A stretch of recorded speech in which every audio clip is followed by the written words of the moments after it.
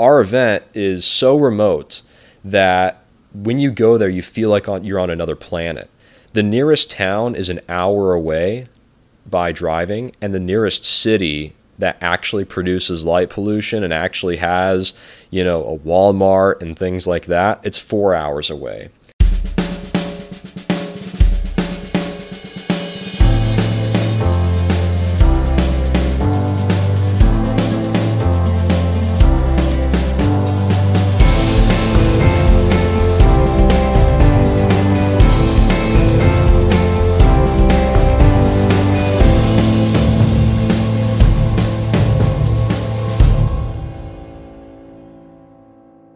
Hey everybody, thanks for tuning in to another episode of the Reenactors Corner podcast. This is Chris here again.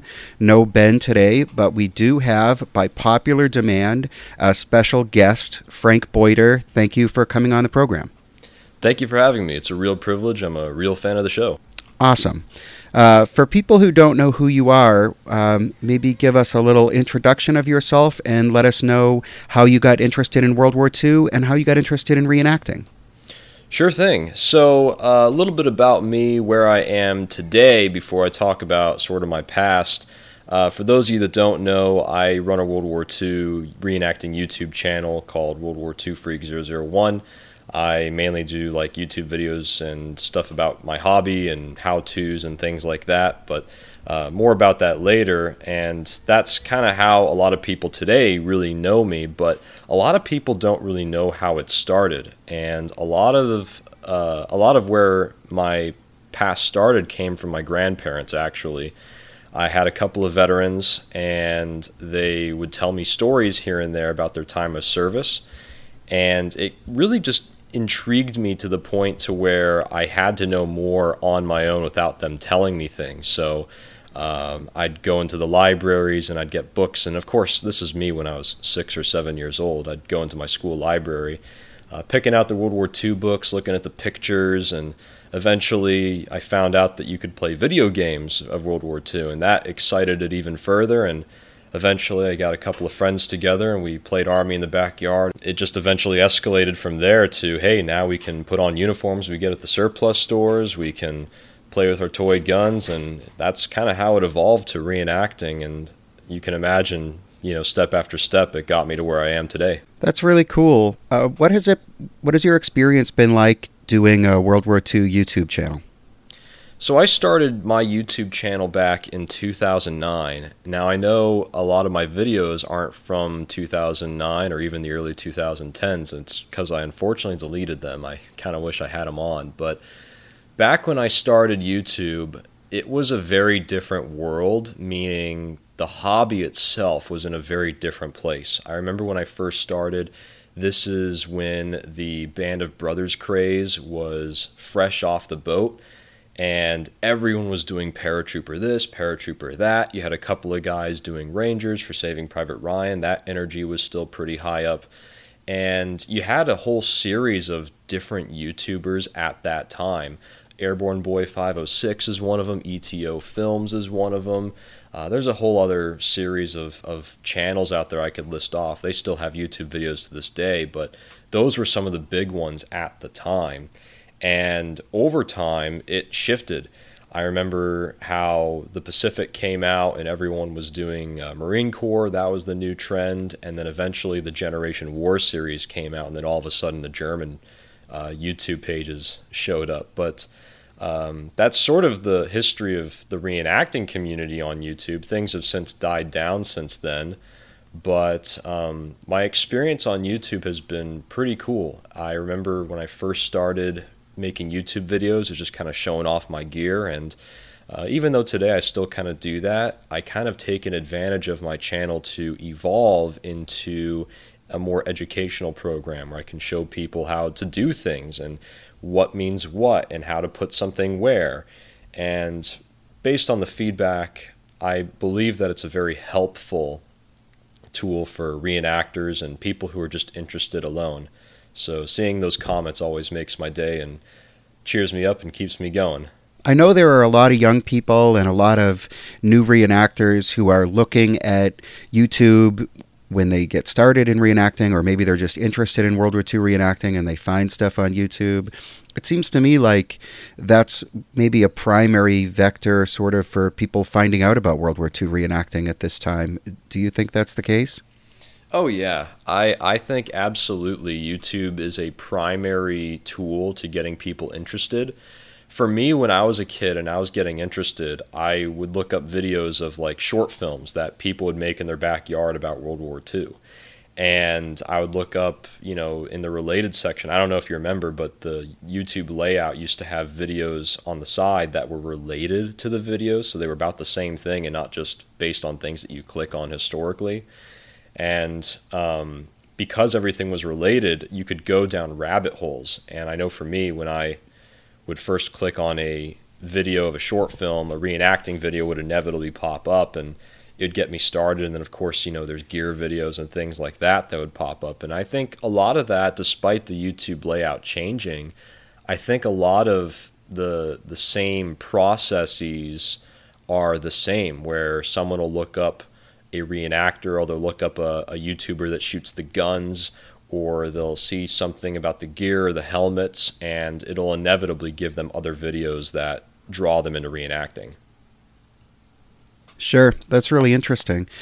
You must see it all the time in the comments, like you mentioned, people who aren't reenactors or who are just getting started and who are basically looking to YouTubers as sort of authorities on World War II reenacting, which I think could be a good thing or a bad thing depending on whose videos they're watching, really.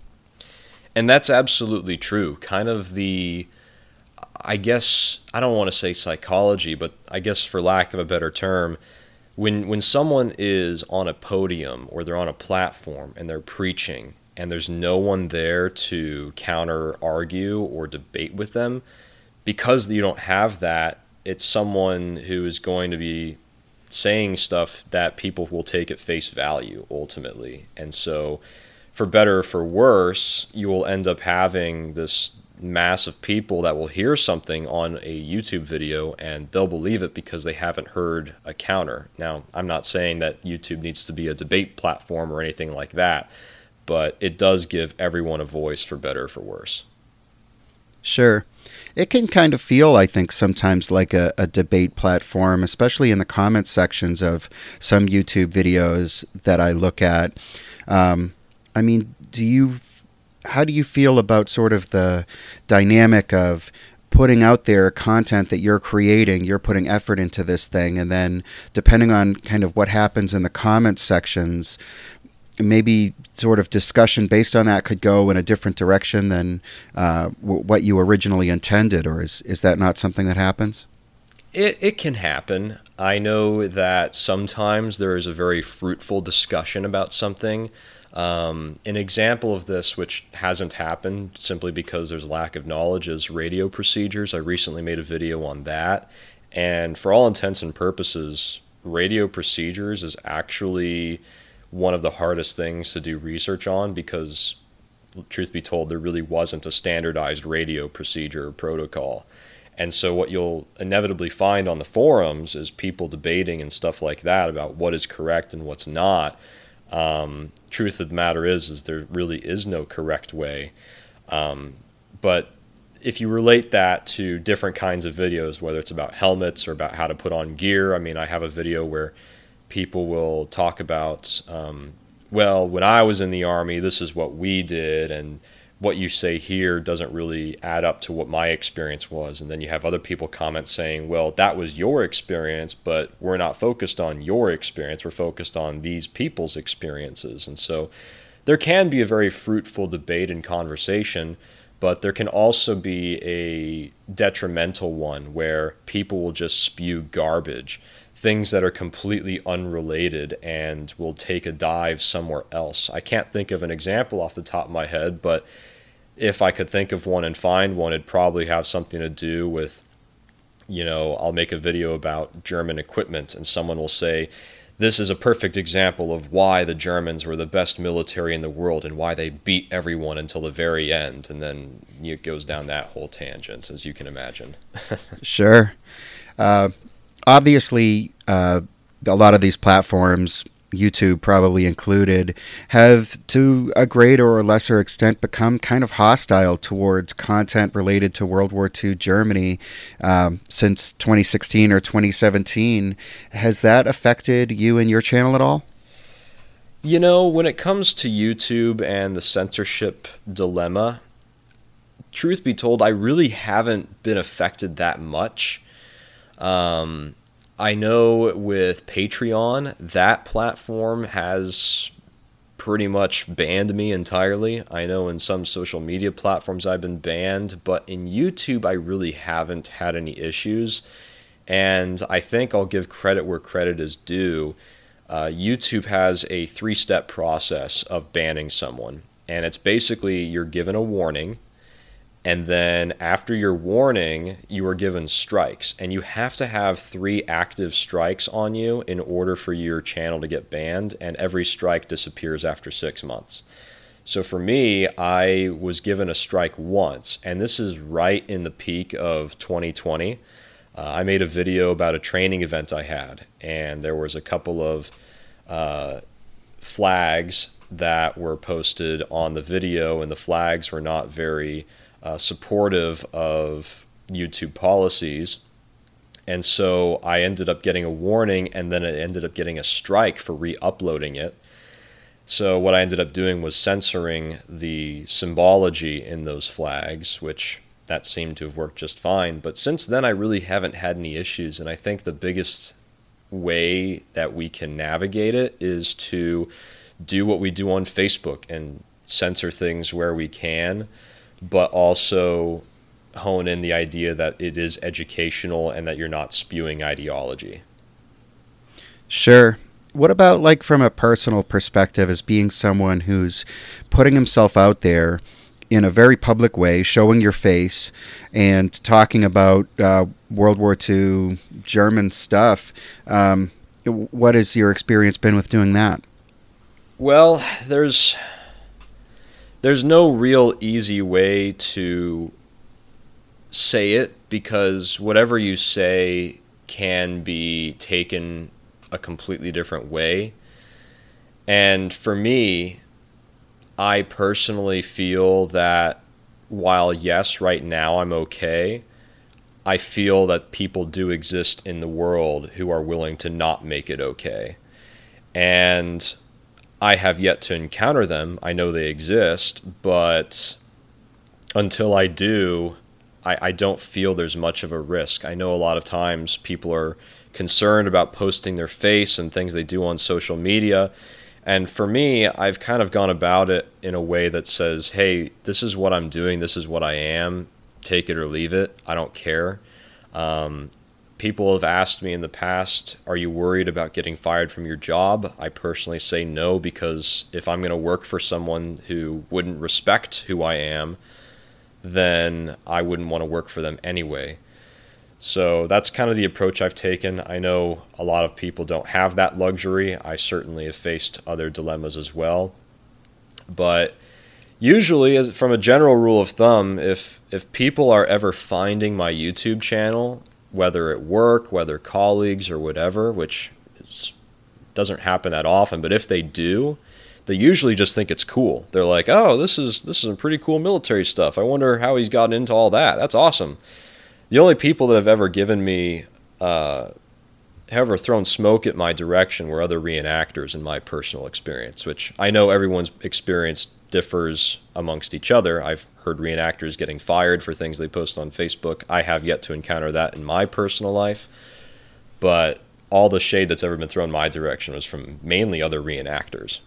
Which is kind of too bad. Of course, you wish it wouldn't be that way, but here we are, Yeah, I mean, at the end of the day, I have no animosity towards people. I think people will do what people are going to do, and especially if it's just in the reenacting community, then it doesn't really, it's not real life, it's your LARP life, so it's whatever.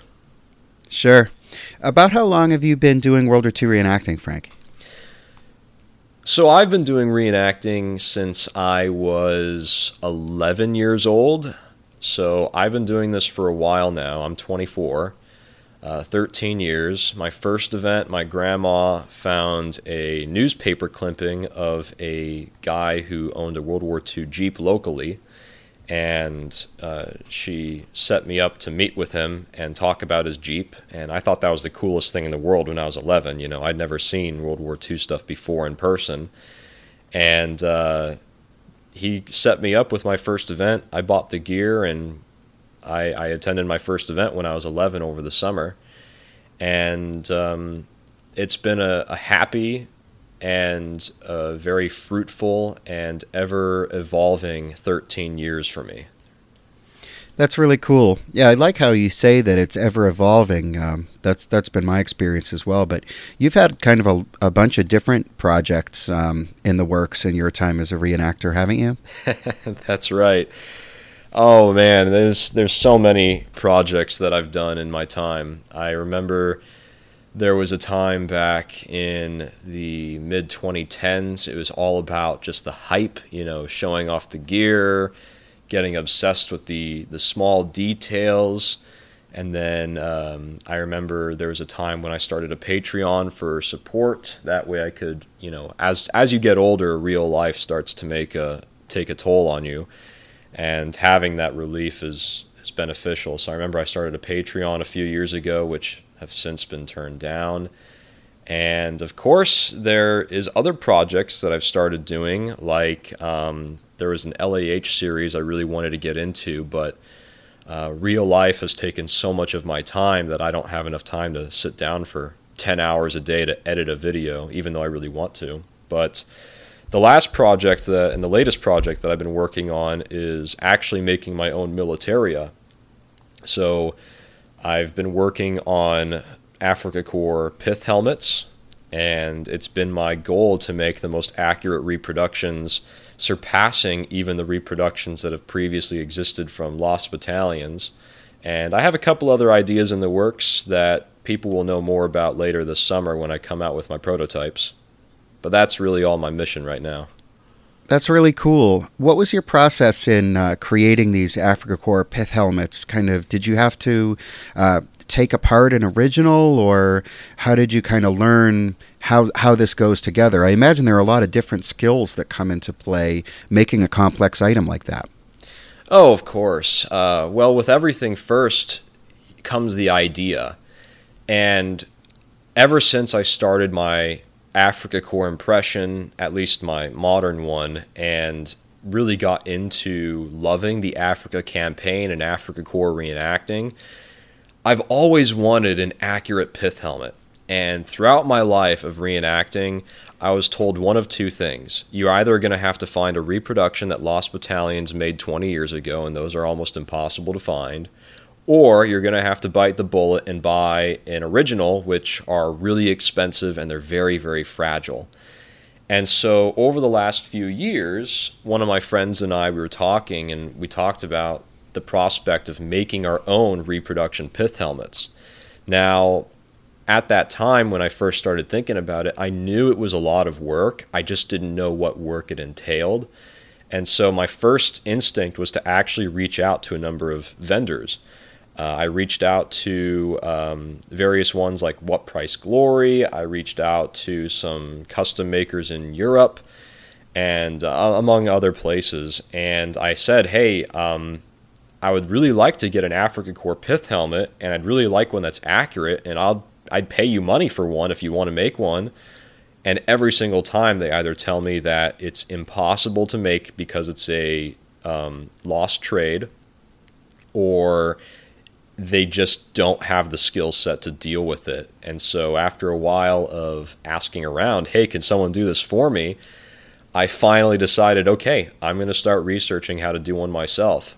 And the first thing I did was I had one of my friends show me a pith helmet that was pretty much destroyed and mangled up so I could see the inside. I didn't have to take it apart. I could leave it as it was, but just looking at where the shreds were on the fabric, I could see what was going on underneath the surface. And one thing is for certain, and that is making a pith helmet the exact same way that they did during the war.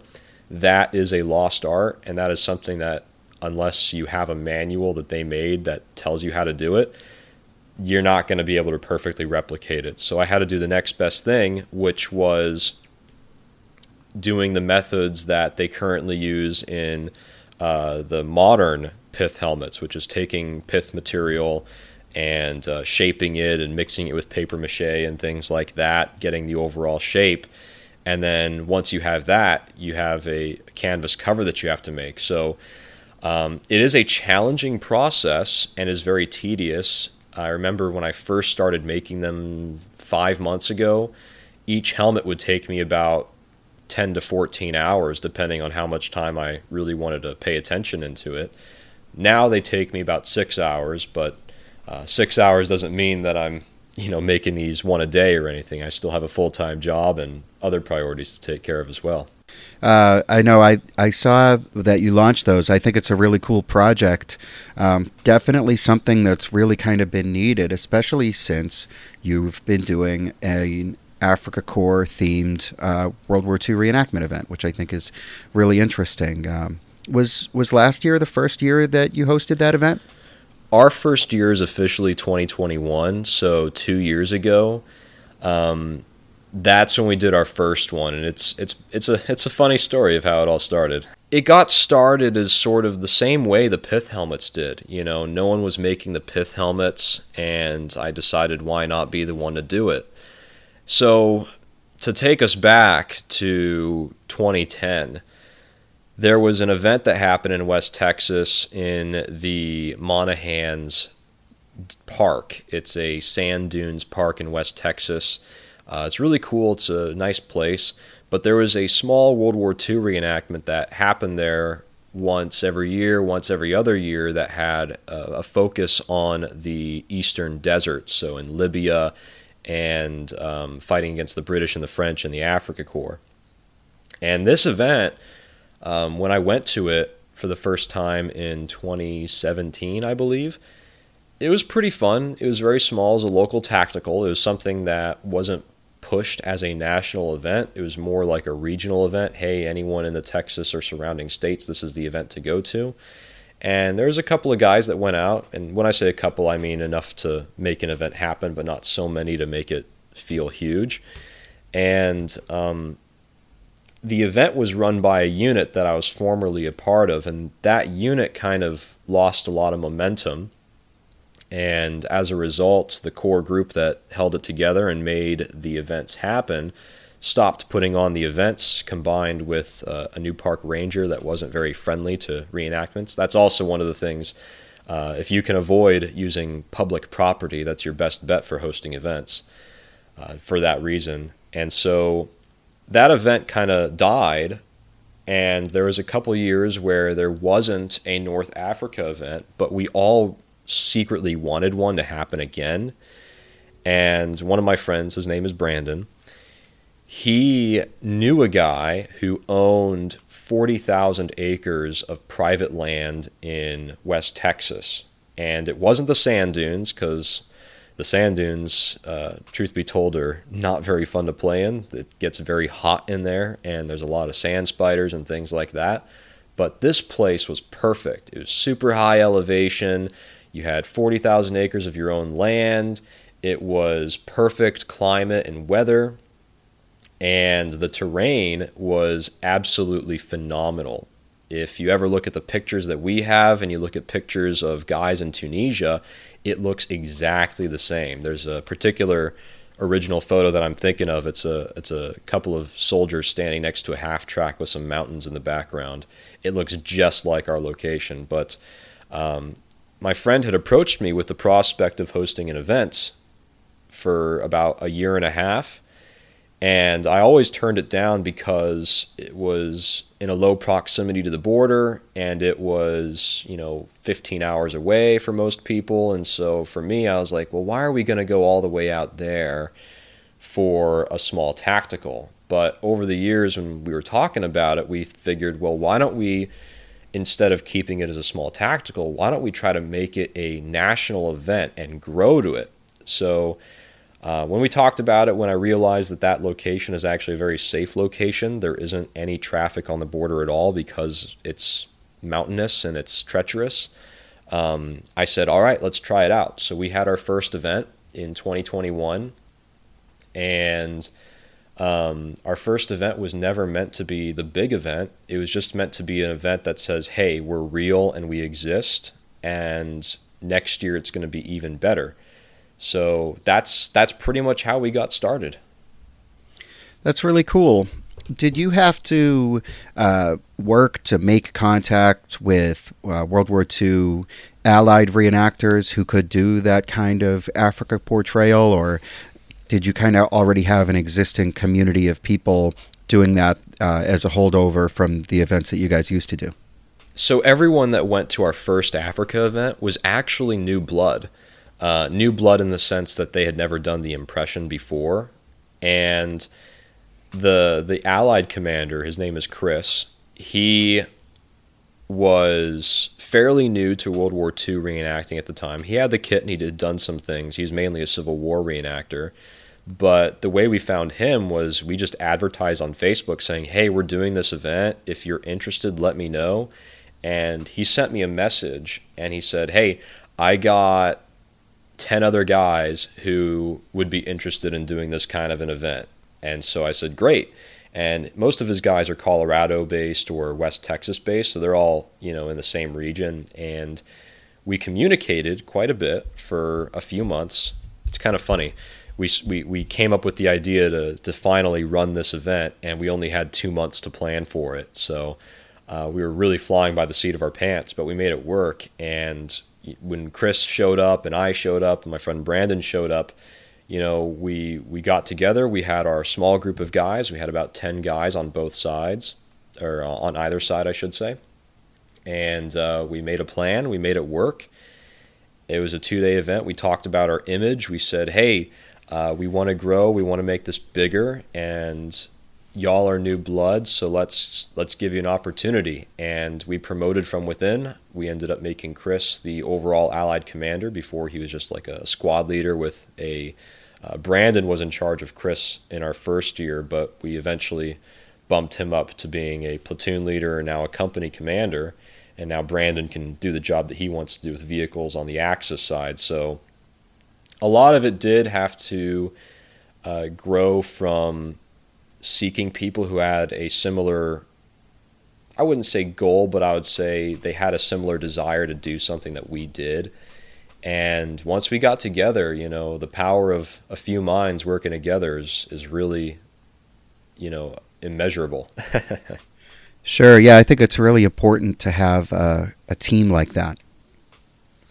Absolutely. If I didn't have a team, I wouldn't know exactly where I'd be right now. Because I might be the Axis coordinator, I might be the main guy in charge, but at the end of the day, I wouldn't be able to do my job, and I wouldn't even have the purpose that I do if it wasn't for my team. And that goes from people as high as being vehicle coordinators and bringing vehicles out to as low as people who are simply just in charge of water. About how many people did you guys get at that first event? So at the very first event, we had, I believe, 9 Americans and 11 or 10 Germans show up. We had U.S. infantry, just a small squad, and we had a mix of German infantry and vehicles. So we had a Kuba wagon and 2 motorcycles show up our first year. In our second year, we grew quite a bit. The Americans went from 10 to 25, plus they had a Jeep show up that year. And then in the German camp, we went from 10 or 11, and we jumped up to 37, so a 250% increase. Plus, we had even more vehicles on the Axis side. So at first, we started out with 2 motorcycles and a Kuba wagon. The next year, we had a SDKFZ 222 armored car. We had a troop truck, and we had a bunch of motorcycles. And this year, we're expecting to go and surpass our vehicles and double our vehicles while also staying steady with our numbers, maybe getting a little higher than last year's. Those are really impressive numbers, especially considering the challenges of even assembling a kit to do this event. I mean, most reenactors who are doing Western Europe scenarios, they don't actually have a lot of the items that are needed to do a tropical Africa impression. So for a lot of the people going, it's likely, I think, that they put together impressions specifically to do this annual event. Absolutely. The impression is definitely one of two of the biggest factors. The second one being the distance and commitment. But the impression is absolutely one of the hardest things because everyone's already got their kit for a continental thing. They already have their stuff. And to have to throw half of it to the side and get new stuff altogether, it's asking a lot, especially for people who don't already do multiple impressions. You'll always have the person who has impressions for literally anything, and they use them maybe once in their lifetime, but those people are very few in number. The next thing is the distance and the commitment. As weird as it is to think, more than 50% of the people that attend our event are actually not even from the region. We have people coming from New York, Washington State, Wisconsin, Florida, the Carolinas. They're coming from every corner of the country, and now this year even from the UK and France. So to not only put together this obscure impression that is new, you're also having to make a real-life commitment to this event, which is remarkable in so many ways. And to me and to all the other coordinators, we're stuck in stupefaction with how real this is and how real people are making it for themselves. When you were getting started, did you have to talk about or think about making compromises with regard to realism in order to make it easier for people to participate, or what kind of approach did you settle on in that regard? So at first, we had the campaigner mindset. We wanted to jump on the bandwagon, and we really wanted to be the exclusive campaigner North Africa event. And this was, right after 2020, 2021. So the COVID restrictions had just started shutting everything down, and it gave us an opportunity to jump on the campaigner mindset, because that's when it really had a huge revival thing. I guess a renaissance of campaignerism or high authenticity standards or whatever you want to call it. And we were really hyped about it. We had done a number of immersion events leading up to the Africa event, and we were like, yeah, let's keep this going. Let's keep doing it. But what we ended up realizing was that by being only campaigner, by only being the hard guys that live in the foxholes, you're actually being very exclusive in the wrong ways. Now, I'm a very big proponent in gatekeeping and having a sort of exclusive mindset when it comes to your hobby and your events. But being strictly campaigner and strictly focusing on the authenticity standards ultimately took away from the fun side of things. And by doing that, we shut out a huge amount of people from wanting to come in. So what we decided to do was we decided to make a compromise in a way where we're not going to compromise on the authenticity, we're not going to compromise on taking the event serious, but we are going to allow it to be fun in other ways. And one of the things that we did was we made the thought experiment of, okay, well, 19th century and 18th century reenactors, they have their quote-unquote campaigners, but they also have other things that make their events fun too, and there's a reason why they have thousands of people going to their events. So what are they doing that World War II is not doing? And one of the things that we realized was the 19th and 18th century reenactors put a huge emphasis on the camp life. And to us as World War II reenactors, when you think of camp life at an event, that's ringing some bells and that's raising some red flags, because your typical World War II camp is your run-of-the-mill FARB event where people just hang out in their FARB, they drink modern beer, they have a campfire, and they tell stories to the young kids about what reenacting used to be like and how it sucks now. And to most reenactors today, when you hear about the camp life, it turns you off. So we asked ourselves the question, what are they doing that makes camp life fun? And that question has driven us to think of putting on World War II events not as putting on or hosting a immersion event where you can put yourself in the boots and things like that. Like, yes, obviously we're still doing that, but instead of running an event like that, now we're sort of running it as a carnival for reenactors by reenactors.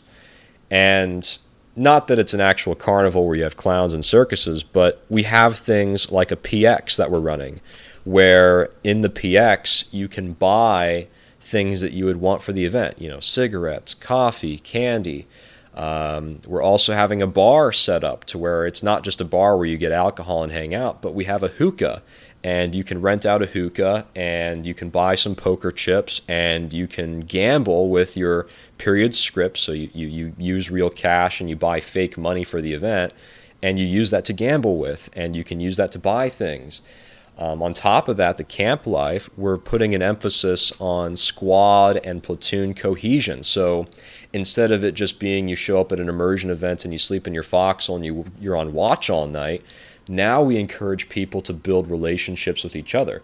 Figure out where you're from, figure out what your interests are, build those connections and really get an experience in an area that we haven't really delved into yet.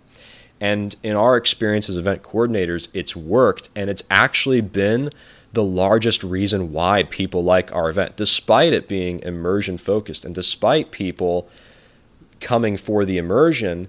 If we didn't have the camp life and if we didn't have the social aspect, people simply wouldn't think the event as highly, and they probably would do it once but not again. So that is sort of our compromise. That's really insightful. The scale of this event site that you have is absolutely mind-boggling to me. Where I live, like swaths of private property that big simply don't exist. How remote is this site where you guys do the event? It is the most remote place that you could possibly want to do a reenactment. And I give credit to the remote side of the site that contributes to the immersion. When you walk into an event, and let's say it's a 24-hour event or a 2-day event at best, when you walk into an event, you still have the gas station snacks in your belly, you still remember the pit stops you made, and you probably still have a neck cramp from being in the car for a few hours. And those memories don't really go away until you're about 12 to 20 hours into your event. And really, when you think of it, because of that, you can't get fully immersed until you've been in it for so long. And our event is so remote that when you go there, you feel like you're on another planet. The nearest town is an hour away by driving, and the nearest city that actually produces light pollution and actually has, a Walmart and things like that, it's 4 hours away. And the night sky, to give you some perspective, it is, if you look at a map of darkest points in the country, it's actually one of the darkest places in the country. And there's a reason why there's so many observatories out there. But that place is so dark at night that the natural starlight can brighten up your whole way. You don't need flashlights at night. You can use the stars and you can see everything perfectly. What I always tell people is, if you ever wanted a chance to see the kind of night sky that the ancient Greeks got to see every night, this event is your opportunity. So it's a very remote event. And it's because it's so remote, because it's so far away, that you really feel like you may not feel like you're in Africa, but you'll at least feel like you're in a different world for sure. That sounds really beautiful and nice. What is the logistical reality for getting to this event? Like for someone flying from the Northeast or flying from Europe even, is it a matter of flying to a city and then renting a car and hours of driving? So it really depends on people's circumstances. As an event coordinator, I am trying to put something on for the reenactors. I'm not doing it because I'm getting money. I put hundreds of dollars out of my own pocket into this event. I'm not doing it for the clout. I give most of my credit up to other reenactors who go. So I do it first and foremost to give people a good experience and to keep our hobby growing and to keep it alive. And one of the things that I do is I take an active role in assisting people in their travel situation. So people that need carpooling, I get together with other people and I figure out, hey, who is someone who has a similar route that I can contact and get them to carpool with each other so that this guy can make it. And it could be like a 20-hour drive for them, but at least I helped them figure out, hey, at least now you're not driving alone, you're driving with 4 other people. And there's lots of other options too. Like carpooling across the country is one way to do it. Flying and doing a rental vehicle is another option, which I know there are people who are doing that, especially the guys from the UK. They're flying in, they're going to have a rental vehicle, and they're going to drive out. And then, of course, I, as an event coordinator, am personally helping people directly. So there's a gentleman coming from up north. He's flying into my local city, and I'm going to pick him up from the airport, and I'm going to take him to the event with me. So there's lots of different ways to do it. There's an easy way and there's a hard way. The hard way is doing it all yourself, and the easy way is having that support. The next thing is, how do you make sure that this event is worth your time? Well, this event is a week-long commitment. The event starts on Tuesday officially. Things go live on Wednesday, and things die down on Saturday, and then you have all day on Sunday to go home, basically. So you're not just spending 20 hours to drive out to this event just so you can spend 20 hours at the event. You're driving out and you're there for days and days and days. And that's what I think is what makes it worth the effort. If this event was just a simple 12-hour event or a 14-hour or 20-hour event, I wouldn't say it's worth it. I'd say it'd be a good local event, but don't bother, which that's my philosophy. If I have to drive more to an event one way than it lasts in total, then I'm not going to it. So that's the logistics with getting there. I love the idea of a reenactment event of that duration. I've done some in my life, but it's been a while. I agree with what you said. It does take some time to really get into the mindset, and being on site for so long, you can really kind of reach a sort of a next level where you kind of get that feeling that this is my daily life. You know, I'm living out here in the field, and I'm subsisting off of rations. That also does provide a lot of challenges, though, and I've got to think that being out there in the desert has its own set of difficulties. What's it really like being out there for all that time and experiencing the temperatures and the weather and everything else? So to touch on the first part of your statement, how it really makes you feel like you're in a different world, and so to speak. For me, when I was there last year as a company commander for the first time in that role, for me personally, because as someone in staff, I'm not really in the event. I'm outside of the event, managing logistics and making sure the event is running. So I'm not in the combat. I'm not shooting. I'm not focused on the enemy. I'm focused on making sure that the event is running. And so for me, there's no immersion with being in Africa in 1943. However, I really felt like I was a company commander. There was not a single point where I did not feel like I was acting as a real company commander. When the event was over, I was depressed, post-reenactment depression. But this time it was different because it felt like I lost a whole company. So being out in the desert and the realities of the desert and being in the climate and things like that, it's eye-opening for people who have never done it before. A lot of people think the desert is just sandy and hot. But to anyone who has shown up to this event, they will tell you that, yeah, it might be sandy, yeah, it might be hot, but that's only a couple out of 100 other things that you got to think about. In the desert, you have the temperature, which, yes, it can get hot, but it can also get really cold. Everyone knows who was at our event last year that it got really, really cold. It felt like a winter time event. it got so cold at night. The reason for that is because the sand doesn't keep any heat, and because there's no clouds and because it's a high altitude, all the heat that was on the Earth's surface during the day is gone. It's a vacuum. So even though it might be 80 degrees during the day, it's going to be 20 degrees at night. You will be shivering and you will think you're in the middle of winter. The next thing is the weather in other ways. People think that it's just going to be hot and dry and sunny and that's it. But guess what? The wind is a reality in the desert. Last year we had a dust storm. A lot of people have never experienced a dust storm before, and so some people refer to it as the sandstorm from last year. But we had a dust storm, and that was last year. We had a dust storm, and it was miserable. The wind is blowing 20 miles an hour constantly. Everyone's tents are starting to blow over, and you have to have goggles. Otherwise, if you open your eyes, you're going to get sand in your eyes. You know, you got to wear a mask or else you're going to breathe in dust and you're going to cough, and it's just miserable. And that's a reality of being in the desert. Our first year we had an actual sandstorm where you saw a giant wall of sand blow towards you. It looked right out of a movie. You couldn't see more than 5 feet in front of you because of the sand. So the second year did not have it that bad. Other things to consider is the terrain.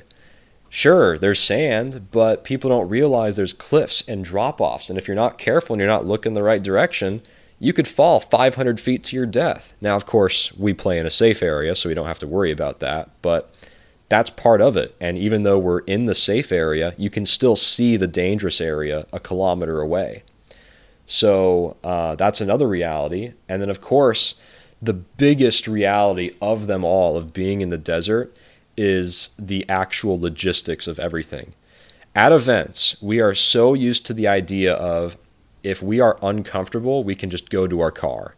If we are hungry, we can sneak out at nighttime and go to the nearest McDonald's, right? I'm guilty of doing that on some occasions. I know other people are as well. Not that there's a problem with that, but you cannot do that at this event. The nearest gas station is an hour away, and because it's a small town, they close at 10 o'clock at night, so there is no sneaking out.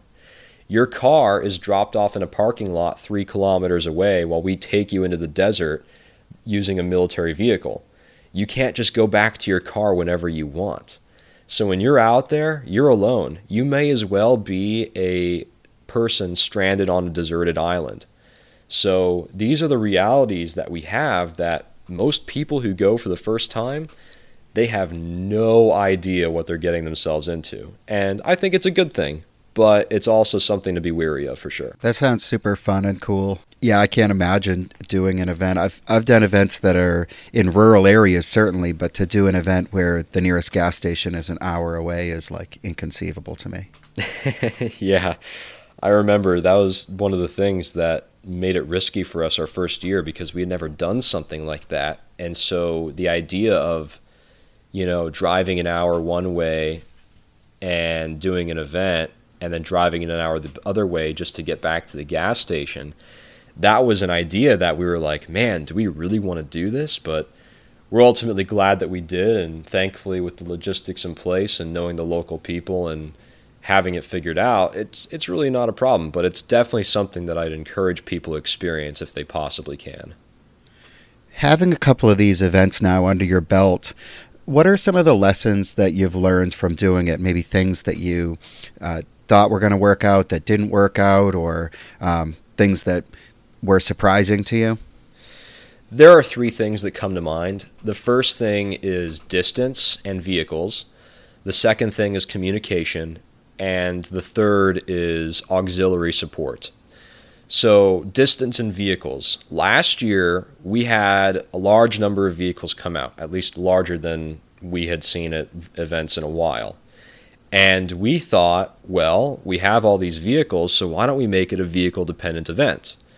And we put both the American camp and the German camp about 4 kilometers away from each other. We thought, why not? We'll get vehicles. Well, that was a disaster, because what ended up happening was that the vehicles either crapped out or commitments weren't fulfilled, and nothing against those people or anything. Stuff happens, life happens, no big deal.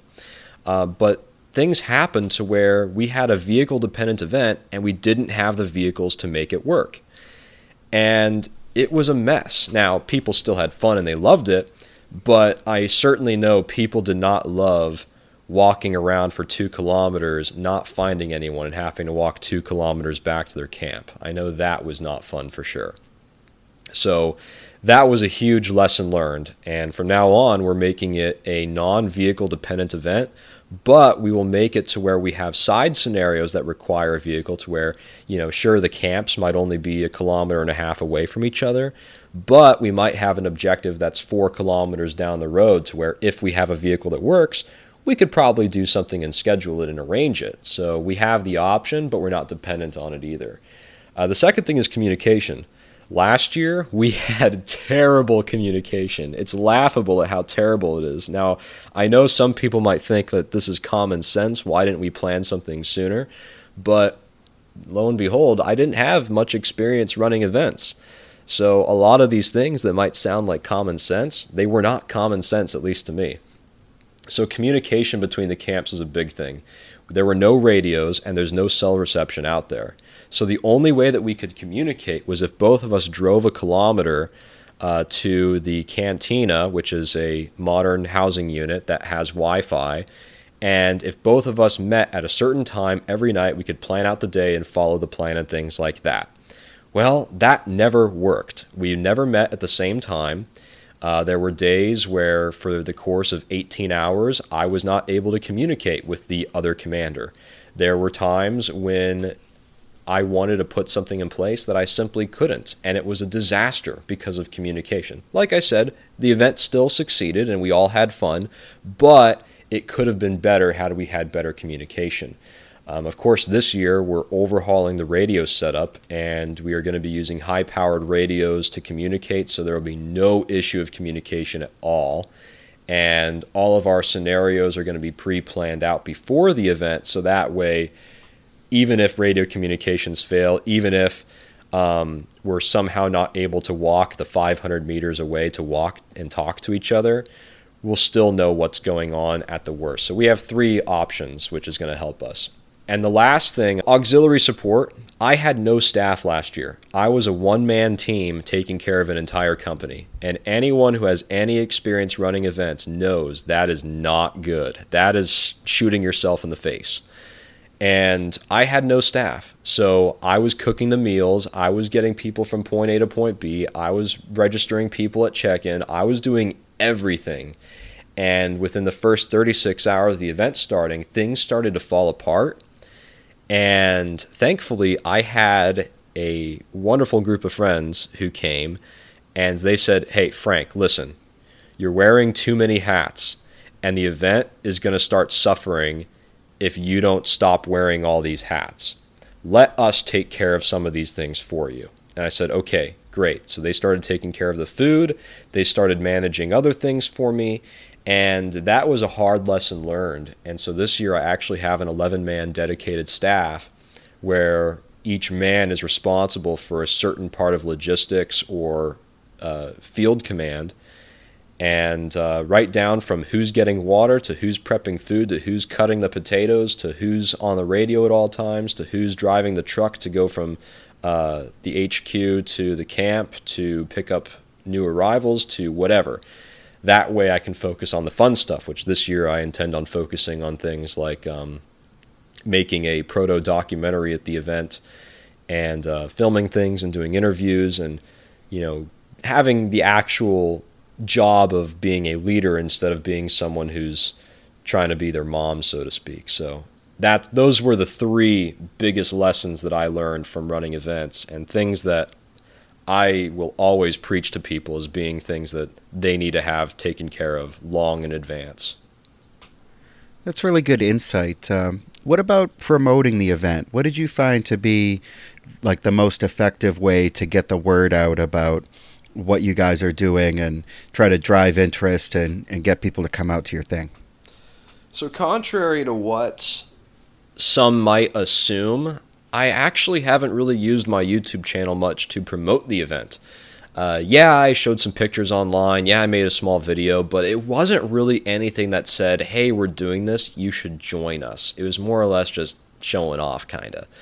All of our media and advertising has been through Facebook and word of mouth.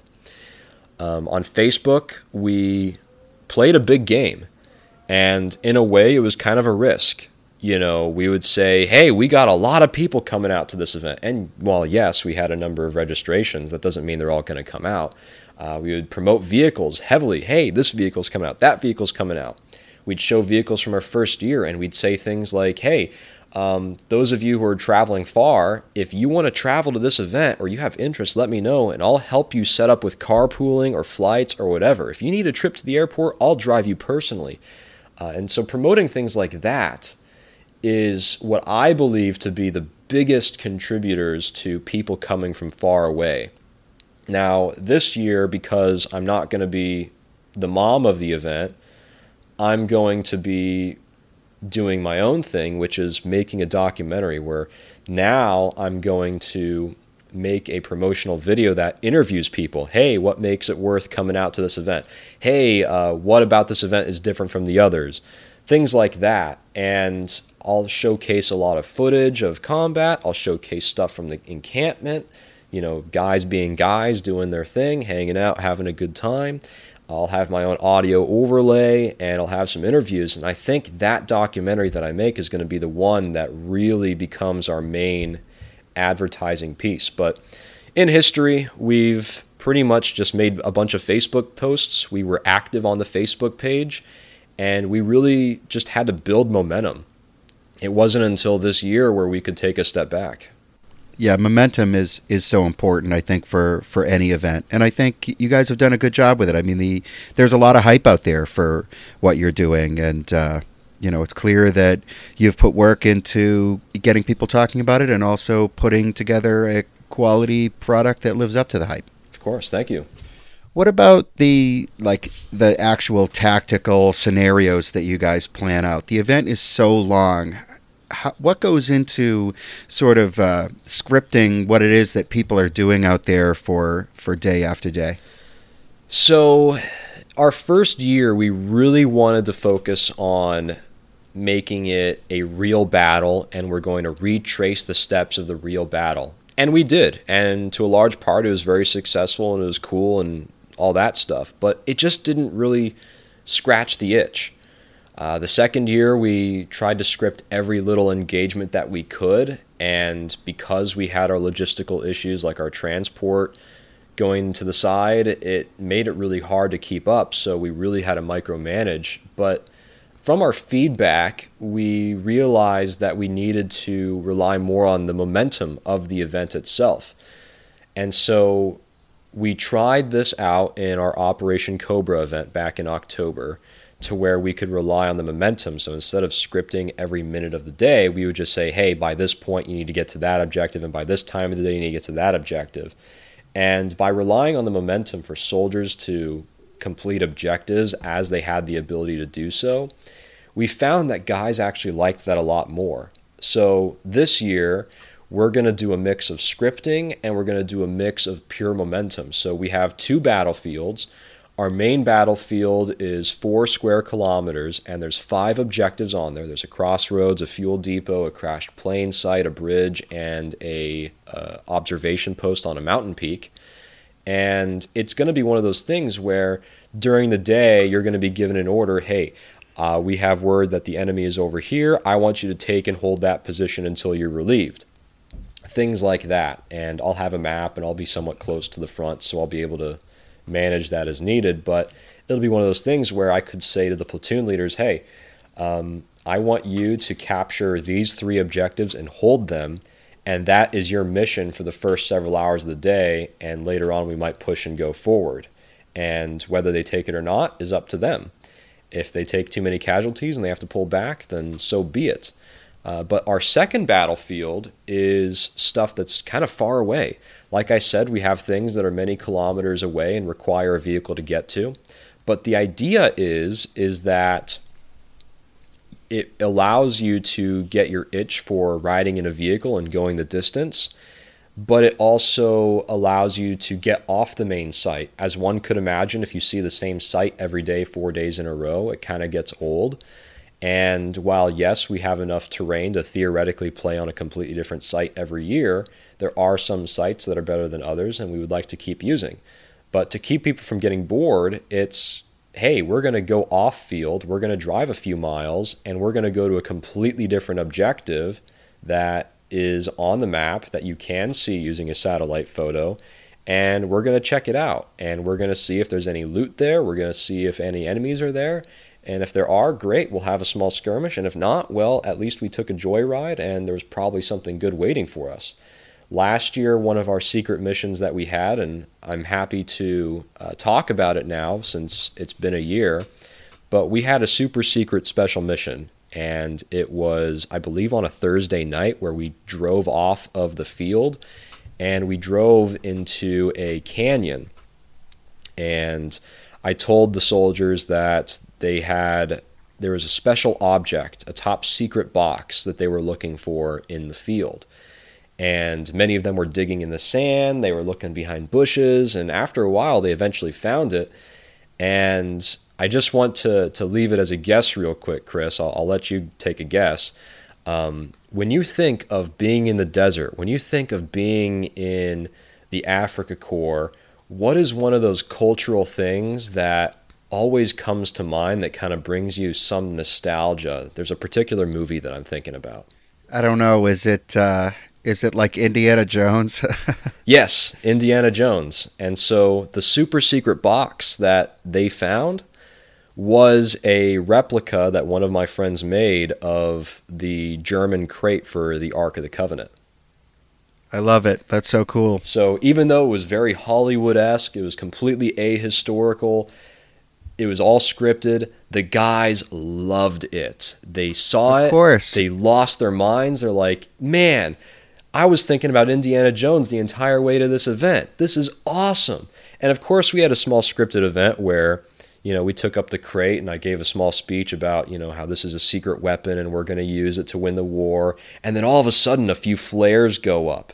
And we're like, what's going on? And smoke grenades are thrown down. There's a couple of machine guns being fired. You hear a crack of a whip and it tells us to retreat. And then all of a sudden we retreat and we come back and the box is empty. Who do you think grabbed it, Wow, I love it. So we had That's great. Yeah, it kind of piqued everyone's inner nerd and brought back that childish nostalgia that we all had for that movie. And it was one of those things that we incorporated and we plan on doing more. So that's sort of how our field operations work. Yeah, you got to keep it fun. That's really great. It's a glorified theme park for adults. It really is. And when you continue to think of it that way, it makes running the event that much more fun, and it makes being a part of the event that much more fun. It's one of them events where you can't really describe it, you sort of have to be there, because it just felt so much like you were actually in Normandy. I think that female reenacting is still sort of in its embryonic stage, but I do think that there is room to grow. A lot of reenactors probably had some sort of burnout maybe from years past. It sucks, but it was a pretty good pause for everyone to kind of regroup and kind of a really nice refresh to get back out there. The Reenactors Corner, bringing history to life. You've got a lot of fans out there, Frank. There were multiple people that requested that you come on the podcast. What, I guess, would be your kind of advice for people out there who are listening, who are reenactors? I know there's been endless talk about the state of the hobby, improving the hobby, the mindset of reenacting. What's your kind of big take based on everything that you've achieved and the success that you've had doing all this stuff? I believe in a couple of key phrases. Everything will be what it is, whatever you make of it. I also believe that things are the way they are if you let them be that way. So in other words, it is what it is, but does it have to be? I am personally in the ballpark that, yes, the hobby is dying. I believe that, our hobby is suffering right now and the censorship is terrible and all this other stuff. And there's a lot of things that you could talk about to make yourself sad, but the reality is the hobby is what you make of it. If you're going to go to an event thinking that, oh, this might be the last event because my friends don't want to go anymore, then you need to do something about it. What are you going to do to make your friends keep coming out? What are you going to do to make this hobby be inspirational for other people to come in? If you think our hobby is dying, what are you going to do about it? Or if you think that we are on the decline and all we're doing is, FARB events or whatever, what are you going to do about it? You have the power. I'm 24 years old. I started hosting this event when I was 21, 22-ish. You don't need to be an old guy with all these connections to run an event or to run a unit. Now, I'm not saying that being young is necessarily good either, because it comes with other disadvantages. But you don't have to be the old boomer guy to run an event. If you don't like the way things are going, you have just as much power to make a change as anyone else does. So my advice to people is to, despite the despair, keep your head up high. And if you don't like something, be the change you want to see. And if you build it, they will come. So that's my advice. I think that's great advice. If people want to find out more about what you're doing or attend your event, how can they find out about it? So we have a Facebook page. Now, I know Facebook is hard for some to navigate. The reason is some of us have lost our accounts and have just given up doing Facebook. And we also have a website. So our Facebook page is the forum side of things. The Facebook page is where we discuss things. It's where I make big announcements. It's where we can post our pictures and hype each other up and that kind of stuff. It's also the place where the staff members can get together and talk about stuff and prepare and plan and that kind of thing. But we also have the website. So for the average layman that wants to come in and check out the event, I now have a website that I just published a couple of weeks ago. It's driveontunis.com. And the event site will have all the information you need, all the documents, all the sign-up info, as well as event pictures and resources and things like that, as well as a link to the Facebook page if you want to join that. And that is where we're going to start taking things. I remember I was hearing one of your podcasts a few months ago, actually, and you talked about how people were just not even going back on Facebook because it just wasn't worth making their 10th account or whatever. So what are we going to do if the admins get banned? What are we going to do if we lose the Facebook page because a certain symbol is posted? Well, that's why we have a website now. So that way, if a Facebook page gets taken down, we at least have the website for information. So we have the website and the Facebook page. The Facebook page is Drive on Tunis, a national North Africa World War II reenactment. I know it's a mouthful to swallow, but that's the name of it. Anyone that knows me on Facebook is happy to ask for a link, but those are our two places to find out info. What are the dates for the next event? So this year, for 2023, it is March 14th through March 18th. I'm personally showing up on the 12th, so that's a Sunday, and I will be there from the 12th all the way through the 19th. And this year it's happening in those times. So the event officially starts on the 14th. That's when people show up. That's when they set up. That's when they can help me do other things. The 15th, the Wednesday, is when things go live. So that's the last day that people can show up. That's when the combat and the immersion starts. And it ends Saturday afternoon. That way, Saturday evening, you have time to rest and relax. That way you don't drive drowsy the next day or later that day if you're driving home earlier. And that way you have enough time to really clean up. That way on Sunday, whenever you go home, you have enough time to get home and have enough rest before work as well. Sounds great. Frank Boyder, thanks for coming on the program. It's been really great talking to you. Thanks for having me, Chris. I really appreciate it. All right, so to everybody out there, stay safe, and I'll see you in the field. We love hearing your thoughts on the podcast, so why not sign up to the Reenactors Corner on Discord? You'll find a link in the show notes that accompany this episode. And while you're there, perhaps have a think about supporting us via Patreon. Your regular donations, no matter how big or small, really count and help keep us on the air. Thanks to Mike, a.k.a. Retroman, for editing the podcast. and we hope that you'll join us here again soon for the next episode of the Reenactors Corner.